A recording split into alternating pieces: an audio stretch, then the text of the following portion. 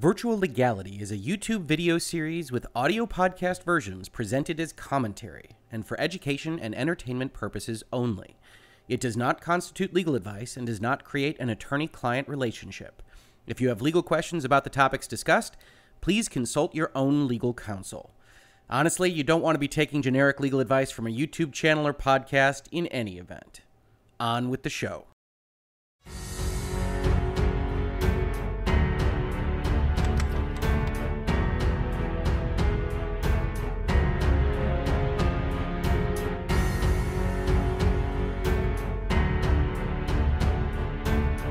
Hello and welcome to another Virtual Legality. I'm your host, Richard Hoeg, managing partner of the Hoeg Law business law firm of Northville, Michigan. And today I hope we're going to do a shorter episode of Virtual Legality. For those of you who have followed this show, you probably know how successful I have been when I say we're going to have a shorter show, so we'll see how that goes today. But I want to talk a little bit about the announcement that Apple made today at one of their many press conferences where they announce new products and new services. And they announced quite a few today as Apple moves into the kind of content subscription delivery business model and at least partially away from the hardware-focused business model. And that's an entirely different podcast for an entirely different audience. But I could certainly talk about that at some length as well. But what I wanted to focus on today was their unveiling of their Apple Arcade service. And if you don't regularly play mobile games, you probably don't know that the App Store is absolutely rife with various different business models and different games that are coming out every day. And the one thing that everybody can agree on is that there is an overall discoverability problem with the App Store. In the interest of full disclosure, in about, I think, 2012 or so, 7 years ago, my brother and I actually made a couple of iOS apps, and you can look them up today. The company doesn't make them available through the App Store anymore because Apple charges to keep those titles up and available, but there are articles that were done about them that we're pretty proud of. And the games were called Flipship and Little Labyrinths. And Flipship was released to some critical acclaim. I think it's got a Metacritic score of 85 or something like that. It's got some very high scores from GameZebo and one of my personal favorite critics, Tom Chick, over at Quarter to Three. Look up Flipship, all one word. I think it was a Kotaku app of the day one day. And that was very exciting to us. And we released that really on the cusp of the kind of free-to-play revolution on the App Store. And unfortunately for us, we sold a very small number of copies of those games. And I'm still very proud of them. I helped do the writing and the quality assurance testing and some other things on those games.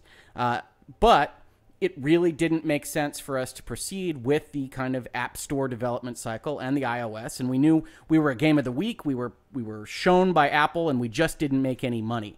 And so I am very sympathetic to developers and to folks that say, hey, we want to do this for a living. We want to put that app out there. We get these good reviews. We get this critical acclaim. We get people on forums and emailing us saying how much they love our product. And it just doesn't sell. It just doesn't make enough money to feed a family. And thus, now my brother is out in California making AAA games. More power to him. He's a great developer and a kind of brilliant game design mind. But Apple wanted to address this problem. Among many other problems they wanted to address with their iOS ecosystem. And so they unveiled the Apple Arcade. I'm going to bring up an article right now from Game Daily Biz and Amanda Farrow, who you may have heard of in this video series, Virtual Legality, because I have given quotes to Game Daily Biz and been involved with a couple of their writers to put out articles. And I really think they're a good resource for those of you that are more interested in the kind of business side of the game industry. They do a really nice job of it. They're a younger website, but I like to check them out on a regular basis. And they put out this article, and it says, Apple unveils arcade service to launch this fall with 100 exclusive games. While this might be helpful for discoverability, it doesn't bode well for developers if payment is based on game minutes played rather than the value of the game itself. And that's really where the discussion has been today. And I am not nearly as circumspect as a couple of the things we're going to see, especially some comments from Matt Piscatellas, who is a very good Twitter follow and is very often responsive to questions that you have on the sales and the licensing and the royalties and other business questions about the video game industry, I highly recommend the follow. And he's very circumspect about this business model and what it means for the iOS ecosystem, a little bit more so than me, which might surprise regular listeners or watchers of Virtual Legality, insofar as I'm generally pretty circumspect about business models and decisions made by these corporations and how they're going to make money and return on investment. But I'm a little bit more open-minded about this particular approach. We're going to talk about why. Continuing with the article, Apple has announced a brand new subscription gaming service called Apple Arcade at its showcase event in California. During the showcase, product marketing manager Ann Tai took the stage to announce the new service with 100 exclusive games that will be available for Apple devices only. Arcade games will be available to download as the service is not based in the cloud and the games aren't streamed. So this isn't a Google Stadia type initiative. That was important that they wanted to communicate. This isn't something where they're running it on cloud servers back home and you're only streaming it to your devices. This is a totally normal video game download service. It's just paid for on a subscription basis. So if you're thinking about this at home, this is really the equivalent of the Xbox Game Pass that says, for $10 a month, we're going to give you access to this 100 games. We're going to rotate that around like Netflix. And tomorrow you'll have access to a different 80 games because 20 come off and 20 come on. But you download the games, you have that access, and if you ever stop your subscription, you'll lose that access. And that's really what the subscription is. So it's a lot similar to that than it is to kind of the Google Stadia approach. And again, if you followed that video, check it out on Virtual Legality. We don't actually know their business model. It's anticipated that they probably are going to have a subscription component at the Google level, but we don't actually know whether they're licensing games or selling subscriptions or what they're doing, because their event at GDC was not terribly informative on the details of what their product offering actually is. But that's another video. Please do check that out if you're interested. They said, confirming rumors, the service fee will be divided among the game developers based on how much time gamers spend playing each game, GamesBeat reported. NPD Group video game analyst Matt Piscatella weighed in with his thoughts on Twitter. And we're going to go to that Twitter stream in just a second because I commented on it and Matt commented back to me, and that's part of the discussion to be had. But he says, my take, subscription services are generally good for market growth. He's spoken in the past about his analysis of how Xbox Game Pass is working and how it's not hurting the sales of video games as some had feared, but is in fact enhancing a lot of the sales of products on the Xbox and on the Xbox Live ecosystem. Continuing with his tweet, however, paying developers based on a time played metric will be bad for game variety, lock future game development into a select set of paths, and ultimately not be good for that platform's gaming as a whole.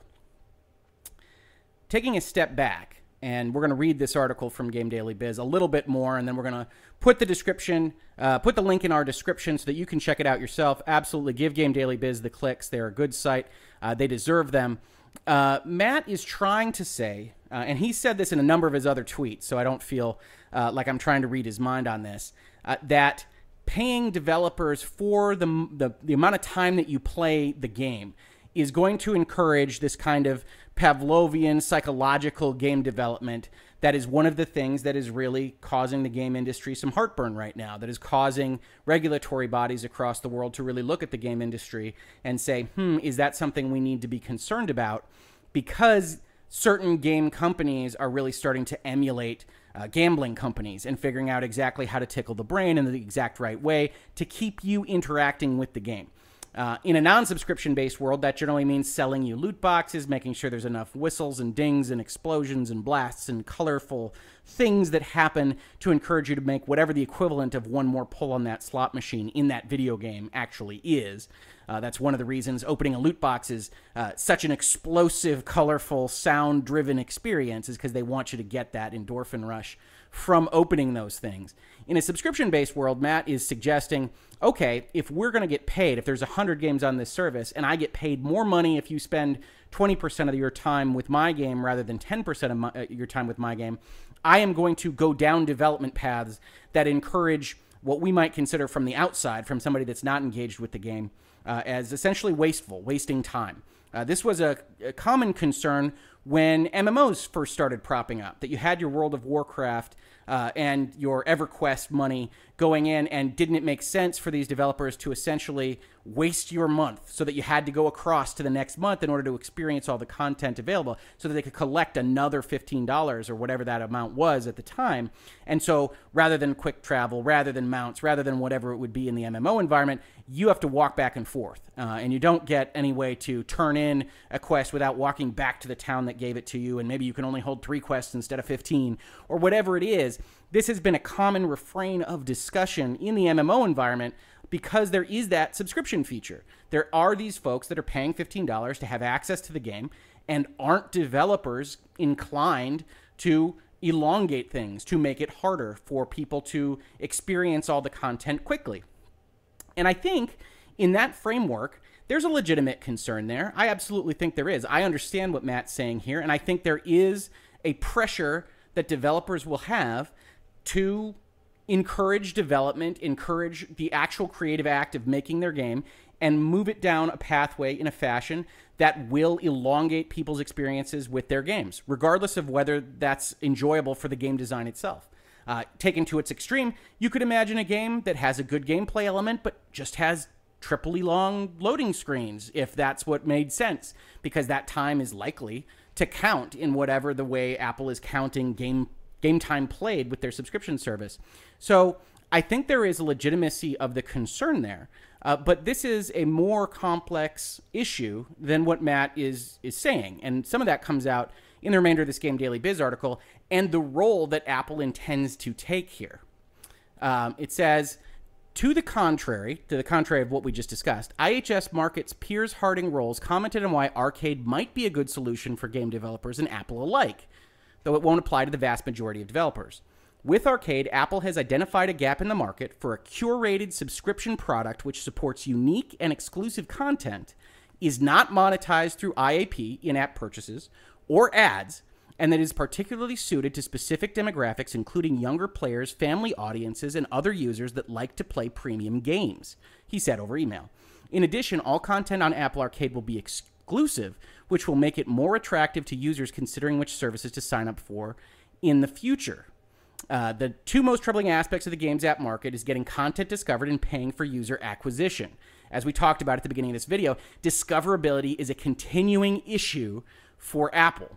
And so one of the things that Apple Arcade is doing is it's having Apple curate this subscription. It is picking out what one would assume is something like the best of the best. That's certainly how they're likely to market it. It's really going to be the developers that sign on that are also premium and good and that Apple likes. But that if you purchase this subscription service, you're not going to be dealing with all these ads. You're not going to be dealing with energy bars. You're not going to be dealing with these various things that would otherwise limit your ability to engage with a game on mobile. One of the things that's really annoying to mobile players that are also what we would call core gamers or gaming hobbyists is that you want to experience a game. There's a lot of good designs out there. There's a lot of good experimental work being done in the mobile space. But because that market has basically expressed that they're not willing to really pay for the base game and they're only really willing to pay in this kind of microtransactions installments, the fact that Candy Crush makes $1 billion doesn't impact the fact that you can't play a good design, you can't play something that you would like to play in something like Fire Emblem World or something along those lines without dealing with the same kind of gacha mechanics and the same kind of loot box mechanics, because they understand they can't just sell, for the most part, a $20 game and say, hey, this is yours and you can go and enjoy it and we made our money and everybody's happy. So Apple's trying to solve this problem by saying, we are going to work as a company to curate, to identify these games that people will really like, that they will really enjoy, that are worth whatever amount of money we charge for it, because they didn't reveal what that is. I would anticipate something less than $10, I would guess, or maybe the $10 mark per month, but we shall see. And that if you've already paid for those things, essentially, psychologically, it's free to you to download. Anybody that has Xbox Game Pass knows this. Once you've already paid that kind of entry fee, it's free. Everything is available to you. You should go and explore those games. You should go and enjoy those games. And I think that curation process could very well work for Apple because of the incentives that are aligned between these developers and between Apple to make sure that the product that they're trying to sell through this subscription actually makes sense. But let's take a look at what Matt actually said, what I said, and have a look at that discussion, because I do think it's interesting. We already talked about his baseline tweet where he says it's going to lock folks into future game development paths. It's not going to be good for that platform's gaming on a whole. To which I said I don't disagree, but is there a better methodology for payment of developers? It seems a difficult nut to crack. And the reason I asked that question is because on its face, and we can talk about the kind of second order functions of what it does to gaming, what it does to the Apple ecosystem, what it does to what you're actually experiencing in the development process. But on its face, you have to sit back and say, okay, Apple wants to pay the subscription amounts. It's going to take maybe 30% of the total subscription amounts, and it's going to split up the 70%. And how does it split it up between the developers? And on its face, if you've got 100 games and you can see how long people are playing the various games, isn't it an equitable solution to say, hey, we are going to split it up pro rata based on how much people are playing the various games? If nobody's playing game X, it doesn't make a lot of money from the subscription pool. And if people are spending 95% of their time on game Y, why shouldn't game Y get 95% of the money from the subscriptions? It clearly earned it based on what we're actually collecting and what people are playing. So I think on its face, what Apple is doing without kind of looking at these second order functions does make sense as an equitable solution, which doesn't mean that we should dismiss what Matt has to say, because I think he makes some good points, as we've already said. But I do think that Apple has a winning PR hand to essentially say, hey, look, we can see this data. We can see, because people aren't buying these things, this is the best way to show exactly how much value, how much utility people are getting out of these various game services. That being said, certainly if you're looking at games as they exist today, somebody could be a Metal Gear Solid fan and they could be a Call of Duty fan, and they could love Metal Gear Solid way, way more than Call of Duty, but they still like both. And because of what Call of Duty is, a multiplayer game in which you're going in every night and you're filling bars and you're collecting weapons or whatever it is that you're doing, you could play that game for 200 hours easily, if that's your bag, if that's what you're into. And Metal Gear Solid, as great as it is, one of the best games of all time, you can basically beat in 6 hours. And maybe you play that once or twice a year, but it's never going to hit the number of something like an Apex Legends or something like a Call of Duty. And so I think Matt's absolutely correct to say, when you've got that differentiation, you're talking about limiting the ability of developers to really make the most money, to really make what they have earned, if they're making short single-player games. If you're making something that is only a single-player experience that you really thoroughly enjoy, that says something about the human condition, that tells a narrative, that has these characters that you love, even if it's 40 hours long, if there's something out there like Star Wars Galaxy of Heroes, and it's sitting out there and you can just play it and play it and play it, and you can play it for 1,000 hours, then that 40-hour game that you loved so much is going to get a dime compared to the dollar that the Galaxy of Heroes type game gets.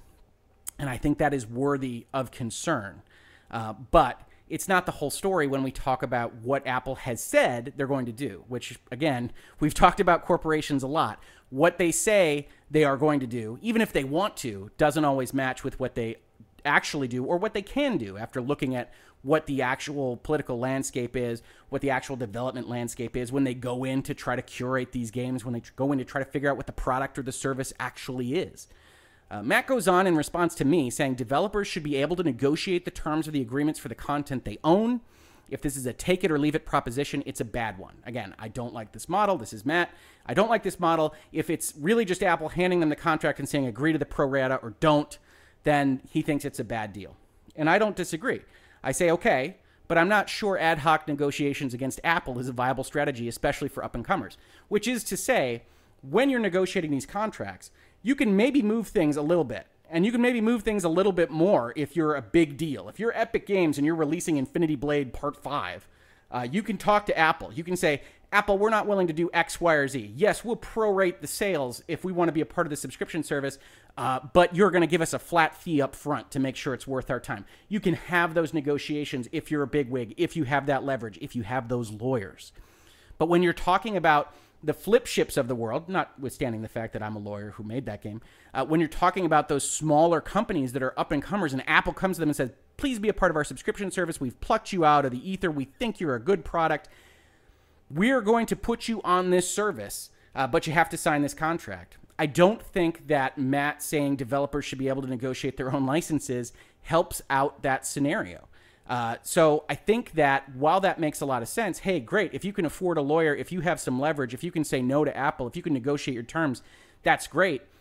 It's not viable in all circumstances, and especially when you're starting out and essentially proving what you can do in the video game space. So I think what's more worthwhile is discussing whether or not this is a good deal or not a good deal on its face. And as we've said, I think he makes some good points, but I don't think this is the kind of thing that you can negotiate with Apple very easily. And this is coming from someone in myself who regularly negotiates with these big companies, knows exactly how negotiable a non-negotiable document is, how much you can get away with on a fairly regular basis, and a lot of it just depends on what kind of company you are and what kind of leverage you have. I go on in my tweet to say I share your concern about the incentives, but on its face, time played seems a relatively equitable way to share subscription fees, which we've talked about. And then he says, then it'll be very, very bad for gaming on the platform, and I'd recommend devs think very carefully about participating in a program like this. And I respond finally with, that's fair. I think that advice will be given, that devs need to be very cautious about this. And I suspect the service itself will devolve into a bunch of time-consuming junk for that reason. And we're going to talk about that in just a second. Because when I made this tweet, I didn't fully understand exactly how strong a hand Apple is claiming to be able to put on this product. But I've got issues with Apple across the board today. Again, as we said at the beginning of the video, I have so many concerns about their business model, especially News Plus and what they're trying to do with their services. Maybe that'll be another virtual legality we can talk about some other time. Let me know if that sounds like something that you'd be interested in. But I appreciate you sharing your thoughts to Matt, because he does take the time to put these thoughts out there on Twitter. He's a good follow. Check him out. But one of the things I say here, which is it will devolve into a bunch of time-consuming junk, I think that's the natural order of things. If everybody could just sign up for the subscription service, it's just, hey, anybody that wants to come on can get it. They get their percentage of the minutes that anybody plays of it. I think that's exactly what will happen. Exactly. That you'll have all of these. I keep bringing up Galaxy of Heroes just because I've played it a lot and it is time-consuming. I've enjoyed my time with it. That's a free-to-play game, so I don't know how great a match it is for what Apple is talking about with the subscription service. But it is the type of game that can really just eat away hours while you're watching a sporting event or hanging out, talking with someone, or otherwise just kind of fiddling around, wasting time while you're waiting for something.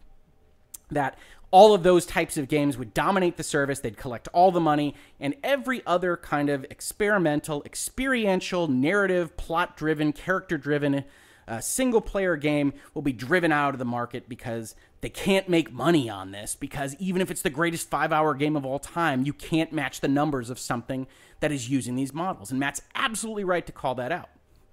But I think it underplays what Apple is claiming they're going to do here. And whether or not they'll have success with that is a different question. But if Apple can successfully curate the experience, one of the things that's very important when talking about contractual relationships are the incentives of the people involved. How does Apple make its money selling this subscription experience? It has people willing to pay, let's say $10 a month, just because that's an easy round number. We don't know what they are going to charge because they haven't said. But if they can attract people that are willing to pay $10 a month, if that value proposition is lost, Apple loses money. They have every incentive to make sure that people think they are getting good value out of that $10. And I will tell you right now, if the subscription service became what Matt fears, what I say is a service that devolves into a bunch of time-consuming junk, then one would expect, if that's not what the market wants, if that's not what the people want, if that's not what Apple's customer base wants, then Apple's going to find itself in a bad way.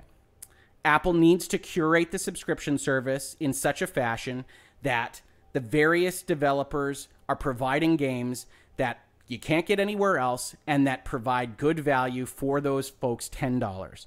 And I do think that Apple has every incentive to look at what is actually being put into the subscription service and say, we don't want that time-consuming stuff. We don't want that junk. We don't want stuff that is just gaming the system to try to get more minutes. And if I were Apple, to be perfectly honest, I would think strongly about having essentially, at bare minimum, a developers advisory committee. Maybe all of the developers. If it's only 100, that's probably something that you could manage. But if it's more than that, essentially a group of developers that can say, hey, we're evaluating this game. That game is using tricks. It's doing tricky business to get more minutes. It's taking away from all of our pots of money, and we don't want them to be a part of the subscription service. We don't think they are playing fair. And to have the developers essentially police the subscription service, or at least participate in the policing of the subscription service themselves. That's where you essentially can magnify the alignment of interest. The developers want to make money. Apple wants to make money. Apple doesn't care that much about who makes money out of the pool as much as it matters that the aggregate pie is large enough. So there is a small disconnect there, which is what Matt is identifying insofar as if Apple doesn't care, then the developers are the ones that really have to be concerned about getting lost in the shuffle from these other behemoths that are trying to take 70, 80, 90% of the time. But if you can have a policing system, if you do have a strong hand at curation, I think you could have a product that works well. I don't know whether Apple will do that. The second part of this is that I don't really love Apple's current business models. I don't really love their direction. I don't really love their strategic leadership. And I think that the showcase today really shows some missteps, some business decisions that I wouldn't have made.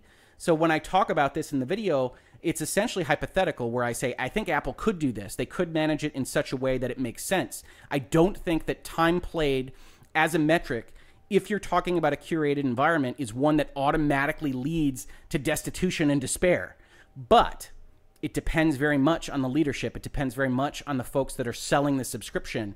And that means it very much depends on how Apple actually runs things. And there, I couldn't agree more that Matt has every reason to believe that there should be some concern there, because Apple has not, in the recent past, shown itself to be a good steward of the App Store or to be making awesome decisions with respect to its own business models.